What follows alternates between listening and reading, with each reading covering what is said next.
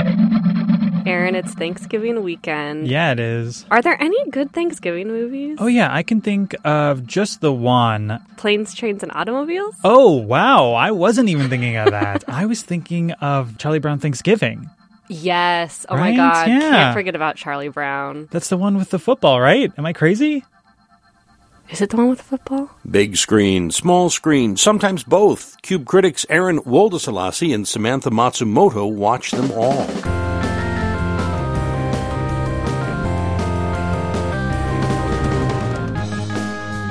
This week, I ended up watching something pretty strange that I actually really enjoyed. Interview with the Vampire. Yes, I've heard a lot about this show. It's on AMC, right? It's on AMC Plus. But if you decide to subscribe, it's actually a really great show and kind of worth it.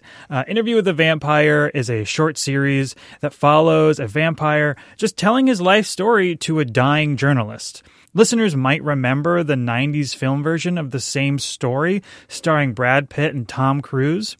While that film flounders with its source material, the series thrives. Jacob Anderson, Worm from Game of Thrones, takes the role of Louis Dupont du Lac and amplifies it with his everything, his love, his charm, his blackness, and his sexuality. This is in part because Anderson is a really great actor, but it's mainly due to the fact that this adaptation is so much better.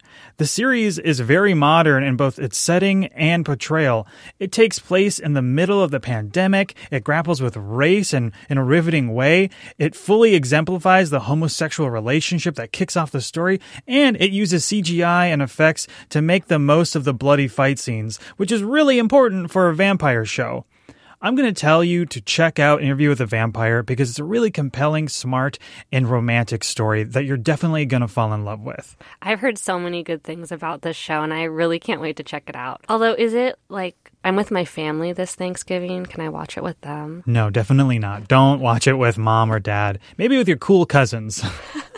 If you are looking for some family-friendly viewing options this weekend, I suggest Good Night Oppie, which is a new documentary out. It's on Amazon Prime this week, and it's about the Mars rover Opportunity.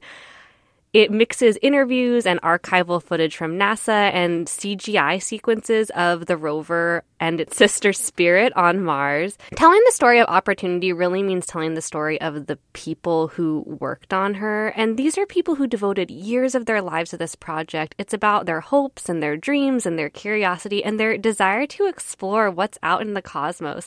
It's a really earnest and really joyful watch. It's like kind of like a documentary that has the feeling of a Pixar movie, like think especially WALL-E. My favorite Pixar movie. I think it's a great movie to watch by yourself, with friends or family. It's just really sweet and feel good. It's on Amazon Prime, and I recommend it. Good Night Oppie is just a sweet story.